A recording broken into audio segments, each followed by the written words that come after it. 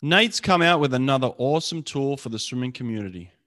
It's called Swim Nerd Live, and it allows the data and times from your actual scoreboard to be broadcast and viewed in real time on any smart TV, phone, or other device. It has all the information you're looking for: event, heat, lane, name of swimmer, times, and places. One click on any device, and they're watching your swim meet live in real time. Go to swimpractice.com to learn more. Okay, Sarah Sostrom, welcome to the podcast. How are you? Thank you. I'm good. Thank you. How are you? Good, good. Oh, I really appreciate you doing this on a Sunday. Thanks for taking time out of your day. Thanks for asking me to join this podcast. Yeah. Now, listen, the world wants to know, obviously, how are you doing? Well, I'm fine, but it could be better, of course, because I broke my elbow 3 weeks ago. Because I slipped and I fell forward and hit my elbow really hard on the ground. So I was just super unlucky. Were you coming out of practice or into practice? How did it happen?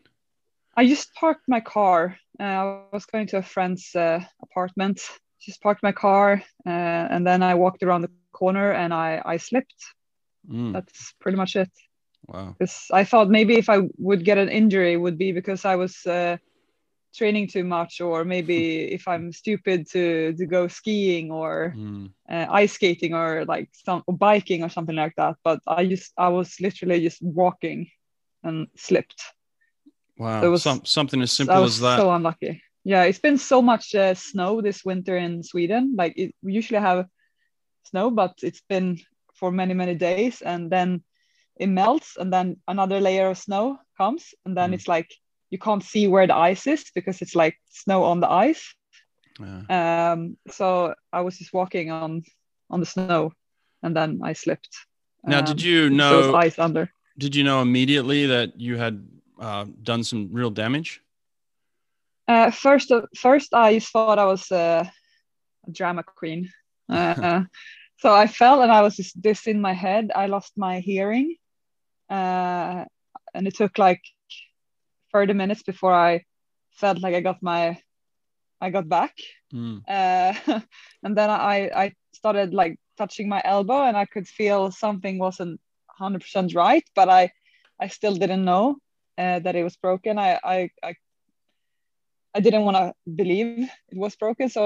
But then I realized, okay, maybe it's better because I was dizzy, maybe I hit my head without knowing it. So we decided to go to the emergency, and then I did an X-ray, and then doctor came into the room and told me he had bad news for me, and then he mentioned that I got a fracture in my elbow.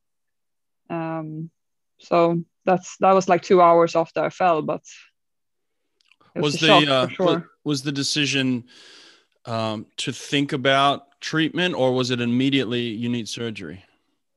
He just said, I'm sorry, I have very, very bad news. You have a fracture in your elbow and you need to have a surgery as quick as possible. But at the same time, it was a good fracture. I don't know what it means in the in the doctor language, but he said it's a good fracture because it's easy to do a surgery. It was like a really clean fracture. So I was lucky because of that, but yeah. You don't seem like the type of person that cries a lot. You seem pretty tough. Did this one make you cry a little bit? Of course. First, after I fell, I got scared, of course, because I was so dizzy and I couldn't hear for a moment. I thought I hit my head or something when I fell. And then I cried, and then I cried the next time when the doctor told me I had a fracture and I need surgery. It was devastating because I never ever had a serious injury like that or something, and it came like a shock, you know. Yeah, absolutely. It was devastating, but yeah, then I just had to find a way to deal with it, and so I've been quite calm after that. So how long after was the surgery? So I broke the elbow on a Saturday, and I did the surgery early Monday morning. Oh, okay. And how long was the surgery? How long did that take? So I was out. I watched the clock before they put me to sleep, and I think it was like 9:30 in the morning. And then the next time I saw the watch again, it was like 2:30. So I think the surgery was quite long. I didn't think it would be that long. I thought maybe it would take 1 hour, but it was quite long. But I was sleeping all the time, so it felt like I was gone for 2 seconds anyway. That's nice. That's the good part about the drugs they give you there. But so in terms of what they did, what did they actually do when they went in? So they open. I have this big scar now. There it is. And that the scar is actually that big as this. Wow. It's huge. It doesn't cut into your Olympic rings, does it? Yeah, it goes straight in the Olympic rings. Oh, so, wow. So they had to open up, and then they put everything together with some metal plates. I think I posted a photo on my social media. So if anyone is interested to see how it looks like, you can probably find it there. But I think it was 16 stitches. Quite a lot. Did they put any screws in there at all? Yeah, screws and a metal plate. Oh, wow. Okay. So what are they saying in terms of recovery for you? What is the outlook? So it's been 3 weeks now, and they said it usually takes 6 weeks before the fracture is healed. And then it will take 12 weeks after the surgery until the triceps and all the ligaments is healed. That's the longest recovery time. Okay. So in terms of your mental approach to this, how are you attacking this injury? I'm just trying to find a way to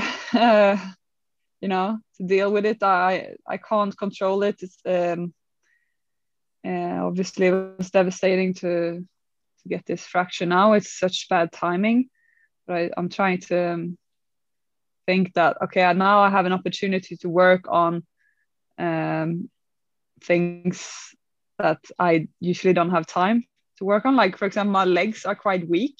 Wow. So now I have so much time to just focus on leg workouts in the gym. And also on Monday, I will actually go back. Tomorrow I will go back in the pool again for the first time in 3 weeks, but I will only do kicking for two months. So I have so much time now to just work on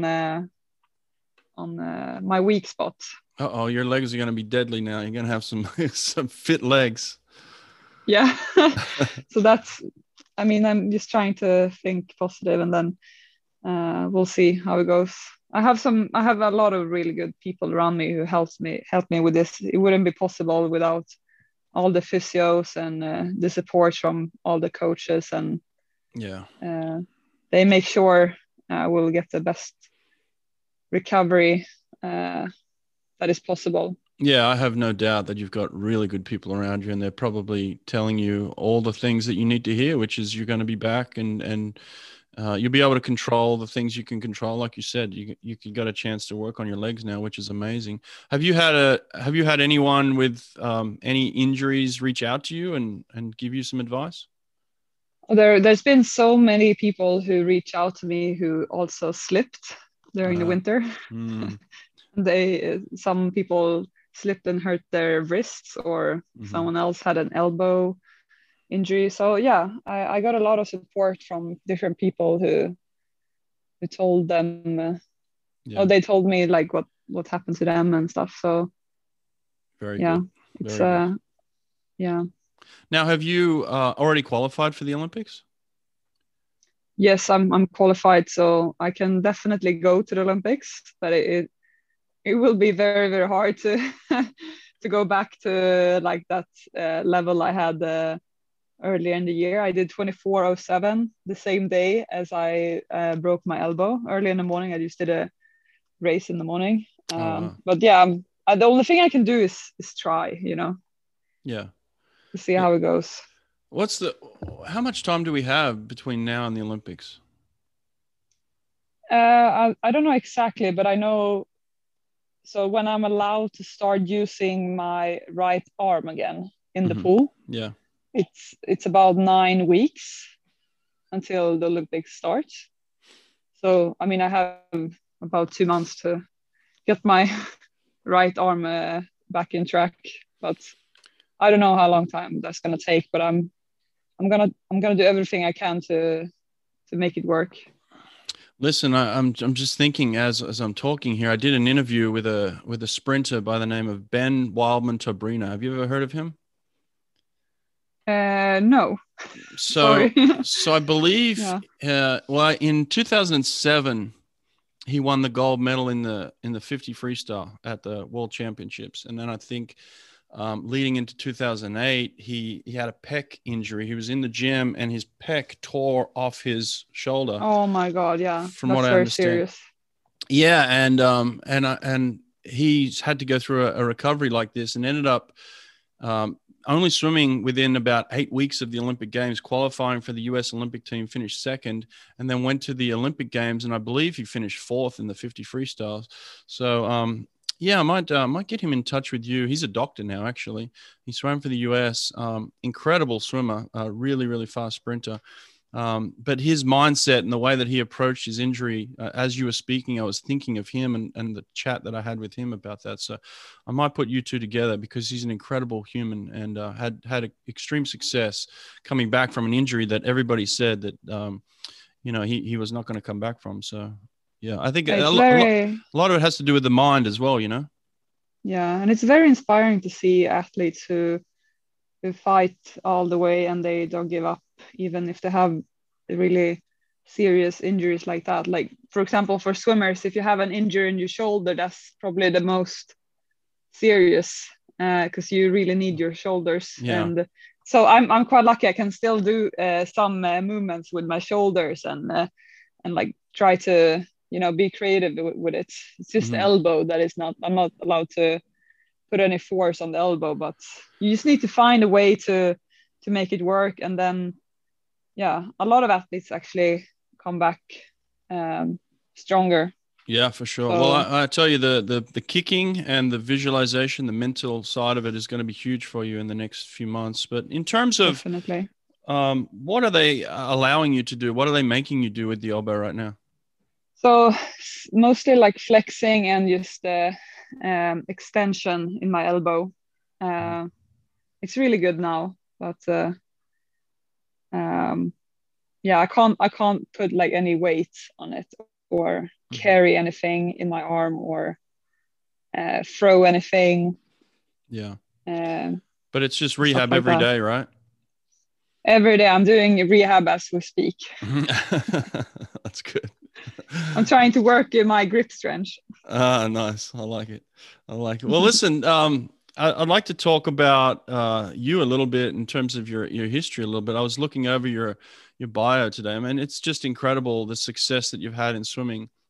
And I'll also tell you this, I do a lot of interviews and I speak to a lot of successful women. And a lot of the times when I ask them who's an inspiration to them or who's one of their main competitors or who they find to be the most competitive person on the circuit, I mean, your name comes up every single time. I mean, it's Sarah Sjöström for sure. Yeah. I mean, everybody holds you up as the gold standard of somebody that they love to compete against. They, even if it's their first time, it's like, who did you enjoy competing against for the first time? They're like Sarah Sjöström, so. Nice. That's an honor. Yeah, I mean, I'm glad to hear that. You feel that that you've earned that respect over a long period of time? Oh well, I'm just happy that other swimmers say that. It's like I said, it's an honor, and I feel just happy to be able to do this. And it's been a really long journey, and it's been tough. Also, it hasn't been easy all the time. Like I mean, I won a lot of gold medals and silver and bronze and stuff, but sometimes I come fourth. Sometimes I don't even make it to the final, but I keep going anyway because I know it's a part of being an athlete to have ups and downs. and even now I'm trying to think that, or sometimes a serious injury is a part of being an athlete, and it's a part of like writing the story. And now my main goal is try to come back from injury, so I'm just trying all the time to see everything I'm doing in my career as a it's just a part of the journey, you know. I was going to say that because you do have an interesting career. I mean, you've had immense success, but you have had times where you finished second, third, or fourth. You've even had an interesting Olympic kind of life cycle as well. You know, you only really had extreme success at your third Olympics, correct? Yeah, exactly. And that was a big mental challenge for me, because I put so much pressure on myself, because I knew it was my third Olympics. So something I had on my mind was like, okay, if I don't win a gold medal now, when I was such a good level before the Olympics already. I won world champs 2015 and 13, and I was just improving all the time. So I felt like, okay, if I don't win now on my third Olympics, I will probably never win the Olympics. So I was so hard on myself. Yeah, like, it was you put crazy. A lot of pressure. I put too much pressure on myself, and I don't even know how I was able to handle that kind of pressure. It was it was so tough. And then I managed to actually go into the final in the 100 fly and even break the world record. You know, it was tough, but I'm proud of myself that I was able to go through that. Well, let's talk about that for a second. So I want to analyze that because it's very interesting in terms of performance, and we can learn a lot from that. But were you the first female swimmer in Sweden's history to win Olympic gold in swimming? Yes, that's correct. So that was also one thing I was thinking about. So, I was like, I need to, I want to be the first now. So you added that as well on terms of the pressure. So, well, listen, in terms of the pressure, how did you handle it then? Because obviously when you're thinking those things, that can make you physically sick, you know, to your stomach, and then your performance can obviously be affected greatly. So how did you manage to not only have those thoughts, manage those thoughts, put those aside, and then ultimately win the gold and break the world record? Talk me through maybe the process of when you're at the Olympics and what's going on. So I did a lot of mental training before with my, what do you call it in English? Like psychologist? Yes, exactly. And she was even with me in Rio. Okay. And she was joining me a few times on other competitions before Rio, just to analyze my routines and how I act when I have a bad race and a good race. And then we talked about that. Just so, because sometimes it's hard to analyze those things by yourself. So she was just like making notes how I was like handling different situations. So because I wanted to be 100% ready for an Olympic final, no matter what, even if I had thoughts like putting a lot of pressure on myself. So one of the things we did was just like trying to learn how to accept that the thoughts are gonna come. I can't ignore that I'm thinking the way I'm thinking before a race. It's just gonna be there. So just let the thought come in, and then just, you know, go to the next one, and then try to handle that one, and then, you know, trust that you done all the work in training and stuff like that. Yeah, so it was a lot of mental training, but also a lot of physical training, of course. But I think the mental part is such a big part of it. That's really cool that you had someone travel with you as well, you know, to be there as a coach, as a mental coach. That's such a big deal. Yeah, I think now when I think about it afterwards, it was really important. I didn't understand how important it was when I was doing that or when she joined me, but afterwards, I mean, like, yeah, I actually think it was playing a big part of it. Yeah. It's very common. Like, look, when we look at you and we see you physically and the way that you carry yourself, you look very confident, you look very strong, you look ready. I mean, when we see you in the water, but it's very normal to have doubts and fears and pressure to put on ourselves. Even that those things are very common, right? yeah, it's a part of it. It's I mean, if you try to convince yourself, oh my God, it's gonna be amazing and gonna enjoy it so much, walking into an Olympic final, like it's a, it's a small lie to yourself, because actually when you're standing behind a block, it's not feeling, it feels quite awful in your tummy. Everyone who's doing a big international final know that feeling when you're so nervous. It's actually not that pleasant. So you just have to like try to remember yourself to that it's gonna be hard and you're gonna have these feelings, but you're just gonna have to let them come and then just, you know, accept them, but then try to trust all the work you've done. But so that really helped me, that I was not trying to ignore the feelings, but just accept it instead. Oh, gotcha. Accept but don't let those feelings control you at the same time, right? Exactly. Yeah.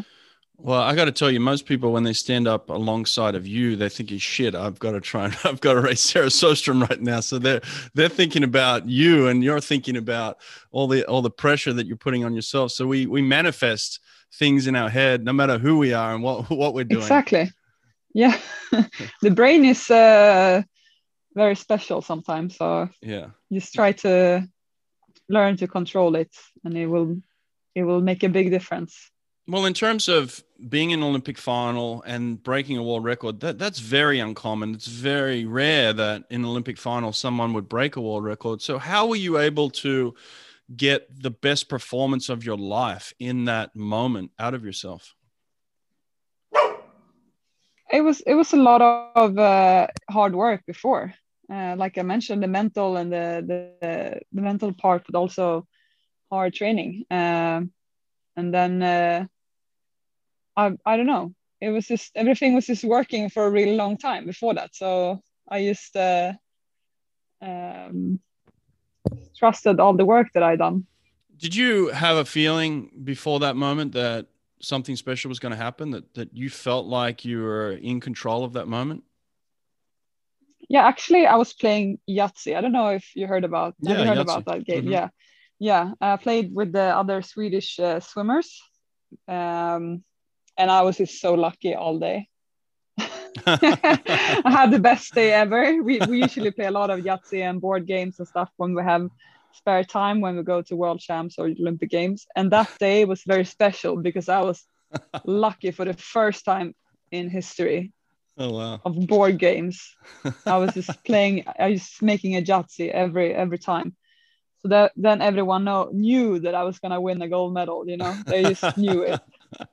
Everyone was so confident, and the team spirit we had in that Olympic village with the Swedish team was just amazing. All the support, I could just feel the support. All the Swedish girls were on the stands. They wrote like my name on their tummy, on the stands, and they were like my fan club and stuff. It was beautiful, and everyone came and gave me a hug before walking into the final. So they really helped me to get there, for sure. Nice. I love that.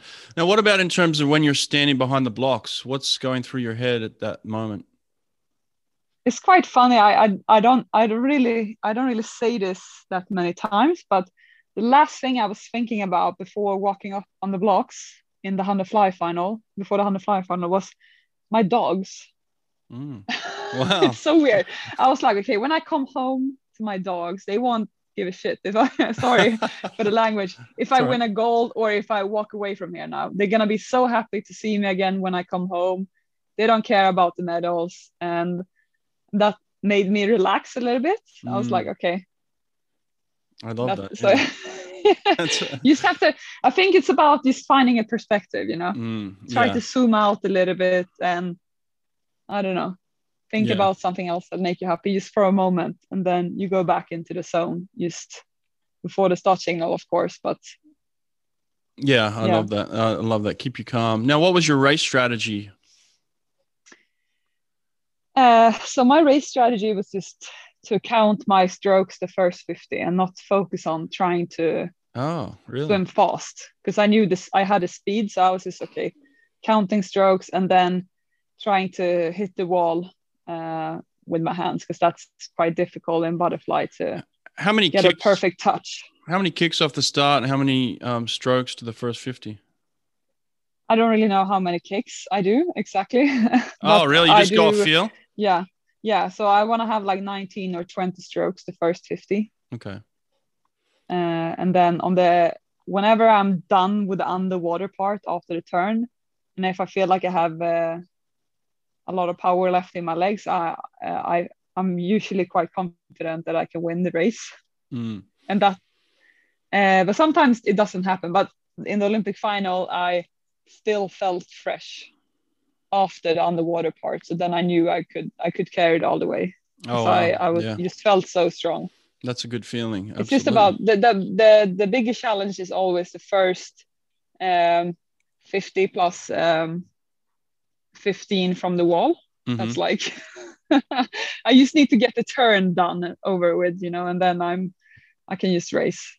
Yeah, your second 50 you is usually incredible, the way that you crush people there. Now, are you thinking about flowing with your arms on the way down, or are you using your legs? I mean, what's the thought process on the way down? I know you're counting strokes, but is it just a rhythm thing for you? Just a rhythm and counting stroke, not too much power or anything. Okay. It's just gonna just let it flow naturally. Okay. Don't force anything. Sure. Now, are you breathing every stroke? So I don't breathe before 25 meters, and then I breathe pretty much every stroke all the way. Oh, hang on a second. You hold your breath to the 25? Yeah, and then no breathing. Oh, hold my breath 25 meters, and then the last 75 is just every stroke. Oh, wow. Jeez. How'd you come up with that race strategy? I don't know. I'm trying to do it differently. Sometimes I've been trying to go like every second stroke, but I just learned that my rhythm is better if I have the same. It's easier for me to hold the rhythm if I don't breathe at all, or if I breathe all the time. Wow. It's almost the same in freestyle. If I hold my breath all the way, or if I breathe every second stroke. Oh, okay. Wow. It's hard to like do something in between. Mm-hmm. I don't know why. Yeah, it so changes your rhythm. If I start breathing in the 53, I can't stop. I'm just continuing breathing all the time. Gotcha. Better just hold my head down all the way. Yeah. Now, what is your goal split, or what did you go out in the first 50 in that 100 fly?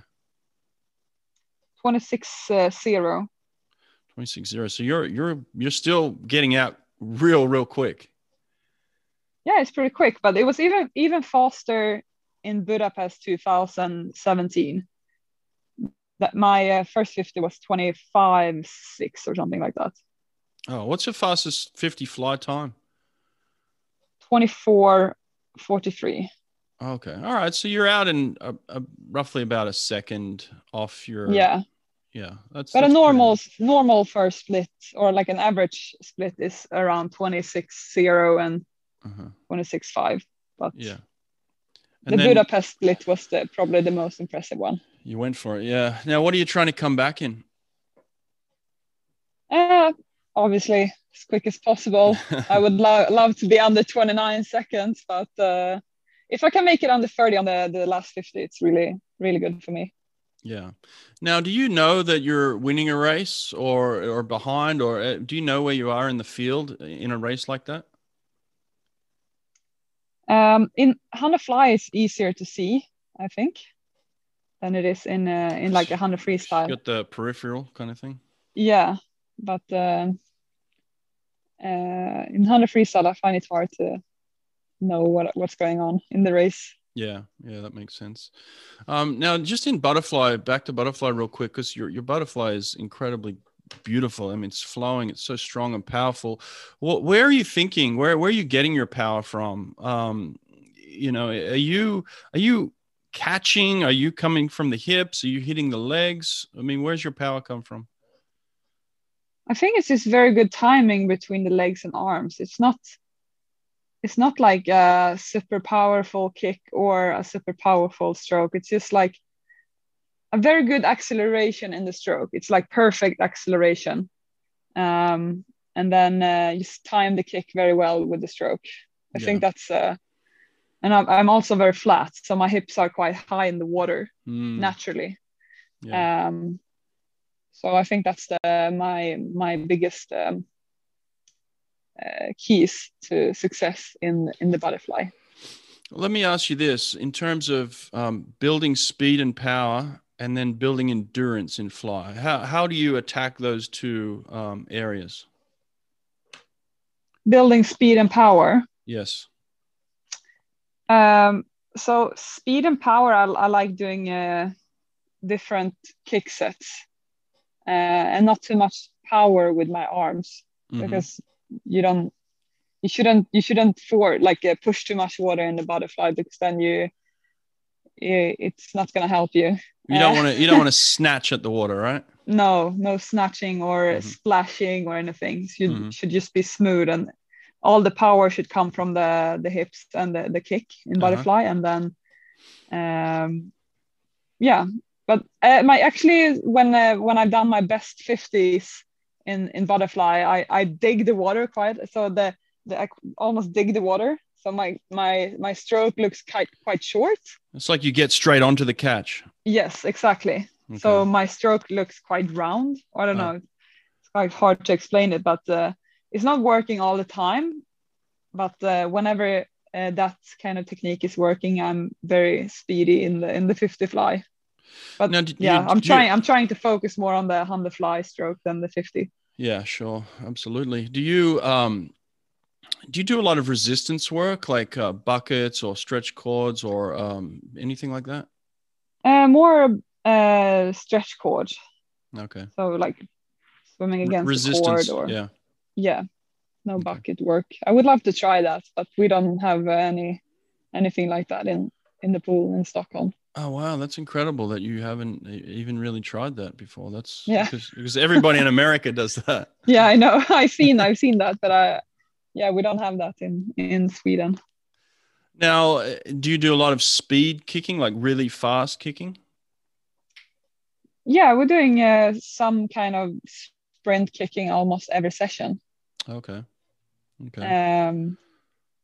Yeah. Like what about drills and stuff? What about slow, longer kicking? Do you do slow butterfly kicking, or do you just prefer to do flutter kick there? I usually prefer to do flutter kick when there is longer kick sets. So I'm quite lazy with the butterfly kicks when it's like a long kick set. I'm trying to do it more, and I will probably do quite a lot of kicking the next 2 months, because I'm not allowed to use my arms. So I will definitely learn how to love the butterfly kick sets. How is it that you managed to? Do you still have the world record in the 50 free, the 100 free, and the 100 fly long course? Yeah, so 4 world records in long course and 2 in short course.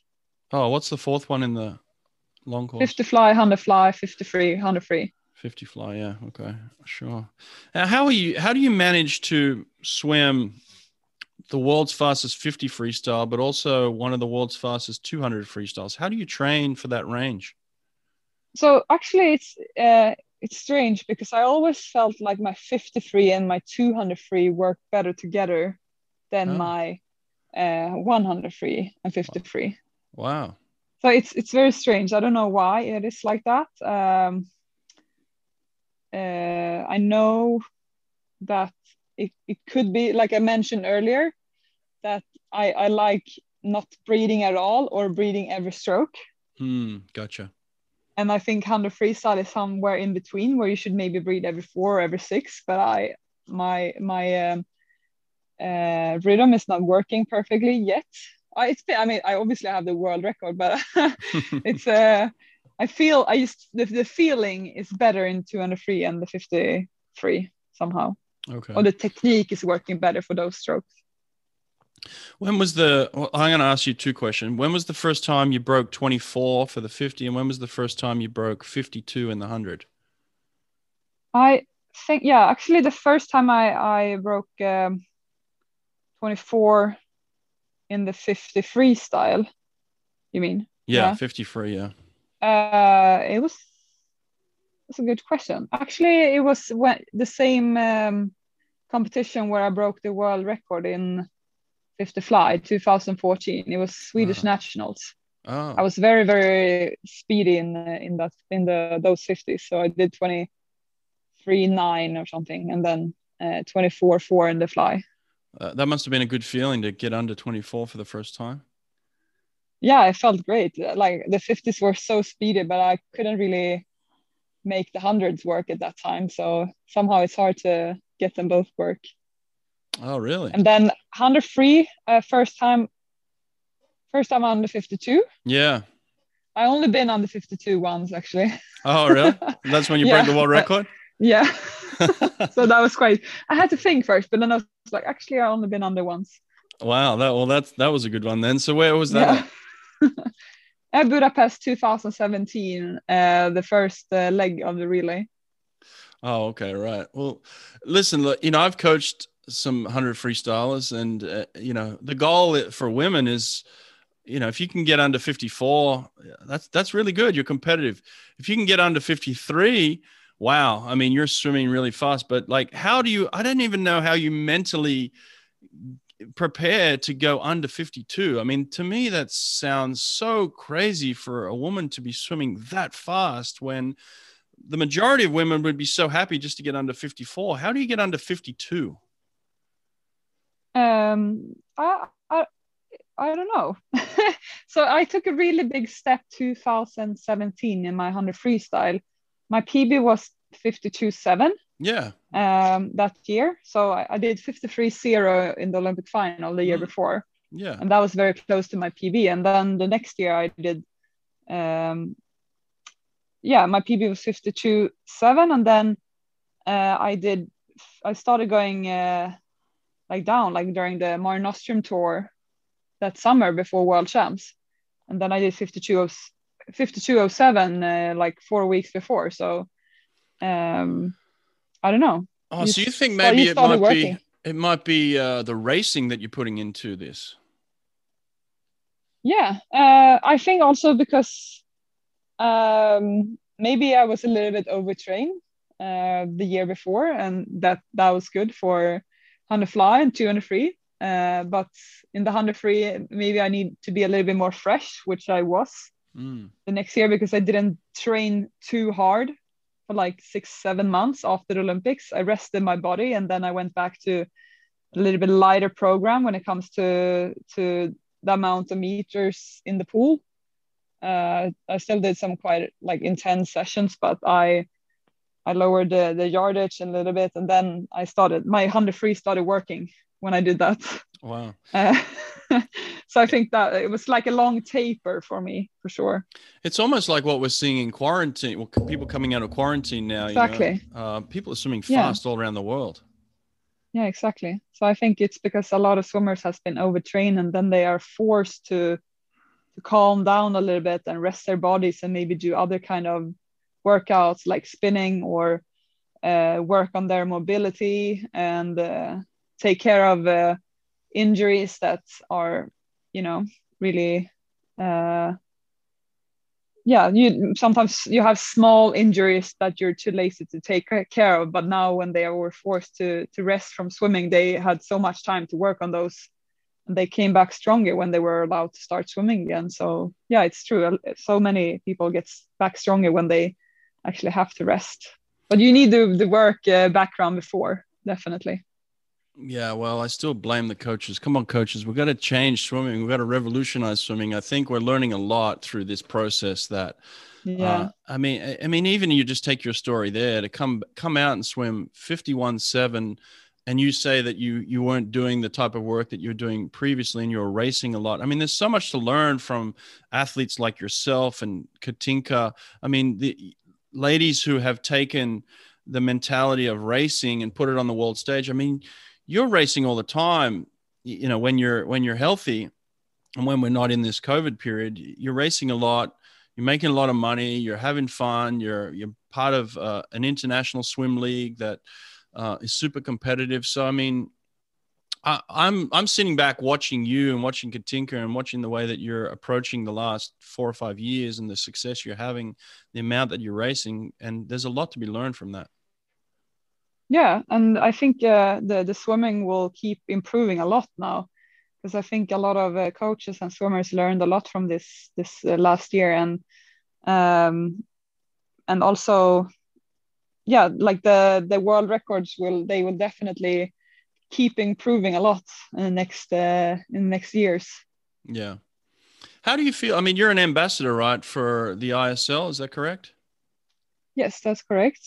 How do you feel about the way that that's gone over the last few years? Obviously, it's been incredible and to watch and very well received. Have you been very happy with it? Yeah, I feel like it's amazing. I was never a part of the college swimming where you race for your team. I always raced for myself, and like I did some relays sometimes with the Swedish national team, but I never ever done this team race. Like to go on behind the blocks and get points for your team was a really cool feeling. If you had the choice, or if it came down to maybe not the Olympics, but let's say a world championship or a European championship or the ISL at the same time, which way do you think you'd go? Oh, that's a hard question. Yeah. I can't choose. I'm sure they're never gonna put all of those competition at the same time anyway, so I don't think I'm gonna have to make that decision. Yeah, that's true too. I mean, but I'm hoping that the ISL can, their vision was to have kind of a 6-month season, so at some point there's going to be competitions that overlap, and it sounds like, the format that they've got where you can, perform on television, live on television, and win money. It's pretty nice. Yeah. Right? No, for me, it's definitely important to. I mean, I have already won a few medals in the European champs, and I won world champs and stuff like that. And that's an amazing feeling. Like I really like that. But at the same time, swimming is my job, so I would probably choose the competition where the best bonuses. Yeah. Why not? It's very controversial to say, but yeah, I think I would. Take it while you can get it. I'll tell you what, swimming doesn't last forever, and you never know when something's going to happen, so, take it while you can. Now, listen, are you firmly set on competing in Paris as well? Yeah, definitely. I think also because of this injury that came very bad timing, I feel like I need to have it's only going to be 3 more years until the next one. So yeah, I definitely want to come back and maybe try to be even stronger on the next Olympics. Yeah. Well, listen, I've kept you a long time. I just want to leave you with one last thing. A good friend of mine, James Gibson, has been your coach for a while as well, and I just want you to talk about him for a little bit. I mean, he's a great man, a fantastic coach. Give us your thoughts on James Gibson. It's just amazing to be part of Energy Standard and to be able to train with James. He's also a really close friend, so we're always having a lot of fun when we work. And I've learned so much to be in Turkey to train with the other big swimmers like Pernille Blumen, Flo Manadou, and Shada Klo. And I feel so lucky to be able to train with them and have all the support from James and the other staff. It's been it's hard to explain, but it's like I always have so much fun with them. What does James do well that separates him, you think, that makes him so great at what he's doing? He's just very creative, and he makes let's say like a boring exercise, he makes it fun somehow. And he loves finding new ways to make workouts even more fun. So I think he's the most creative coach I ever worked with. That's awesome. Yeah. Well, it seems like you guys are having a lot of fun. Everybody's swimming fast. I feel like that has kind of, through this COVID period, that has kind of changed a little bit in terms of where everybody's at right now, correct?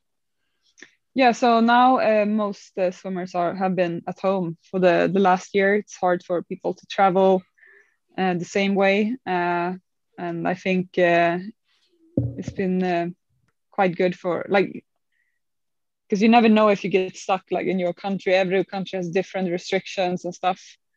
Um, I know, for example, for some swimmers, if they travel, they when they come back to their country, they need to be quarantined. So I understand it's hard for a lot of people to travel now. But I've been in Sweden most of the time, also at this last year now. Okay. All right. Well, listen, I really appreciate your time. This has been awesome to catch up. The the world of swimming needs you. It's better with you. So get healthy fast and get back to racing again. And we look forward to seeing you soon. Okay. Thank you so much for having me. Thanks, Sarah. Take care. Okay. Take care. Bye.